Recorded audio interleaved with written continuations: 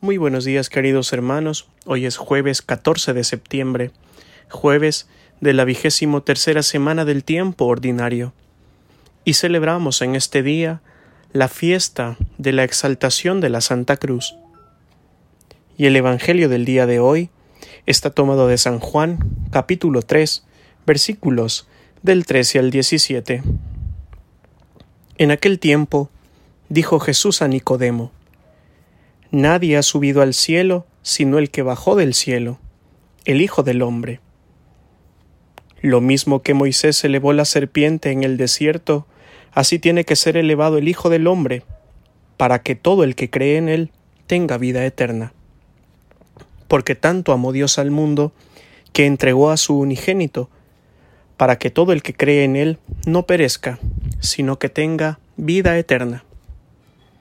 Porque Dios no envió al mundo a su Hijo para juzgar al mundo, sino para que el mundo se salve por él. El que cree en él no será juzgado. El que no cree ya está juzgado, porque no ha creído en el nombre del unigénito de Dios. Palabra del Señor. Gloria a ti, Señor Jesús.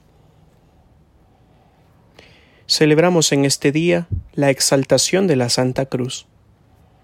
Jesús ha asumido la cruz por amor, dándole un sentido salvífico al sufrimiento. No es que Jesús sea un masoquista o le guste sufrir.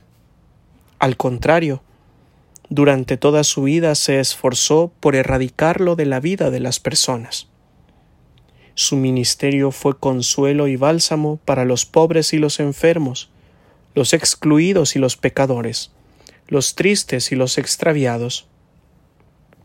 Jesús abraza la cruz para poder abrazar en ella y a través de ella a todos los que se sienten triturados por sus pecados y dolores, por sus enfermedades y tristezas, por sus sufrimientos y dramas vitales.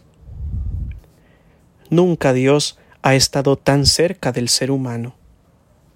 Nunca Dios ha tocado fondo para poder sacar del abismo a quien se siente aplastado y derrotado por sus adversidades. En ocasiones pensamos que Dios está lejos de nosotros en los momentos de dolor, duda, oscuridad y derrota. Sus silencios desconciertan y atemorizan a quienes no son capaces de escuchar a su corazón.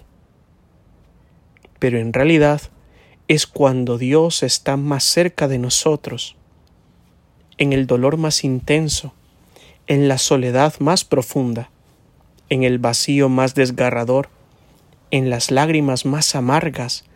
Allí está Él, a nuestro lado, en silencio amable y respetuoso, gritándonos a lo profundo del corazón que nos ama y nunca nos va a abandonar.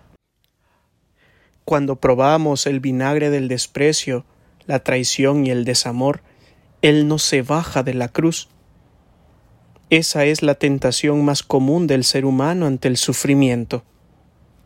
Al contrario, Jesús se abraza a su cruz para poder abrazarnos a nosotros. Por eso San Juan lo expresa tan bellamente. Tanto amó Dios al mundo que entregó a su unigénito, para que el que crea en él no perezca, sino que tenga vida eterna.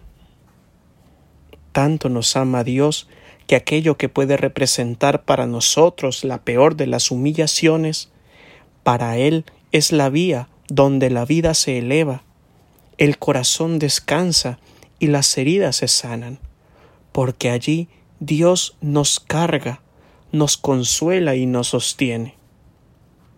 Ciertamente, puede ser difícil y doloroso, pero nada de lo que se pone a los pies de su cruz queda sin ser transformado o renovado. En esos momentos de cruz que llegarán a tu vida o ya han llegado, lo quieras o no, confía, cree y espera. Ora como Jesús y dile al Padre, aunque no entiendas: a tus manos encomiendo mi espíritu, en tus manos quiero descansar, en tus manos quiero sentir que no me abandonas, sino que estás a mi lado, aun cuando todo el mundo me ha dado la espalda y ni yo mismo soy capaz de entenderme. Y la bendición de Dios Todopoderoso, Padre, Hijo y Espíritu Santo, descienda sobre cada uno de ustedes y les acompañe siempre. Amén.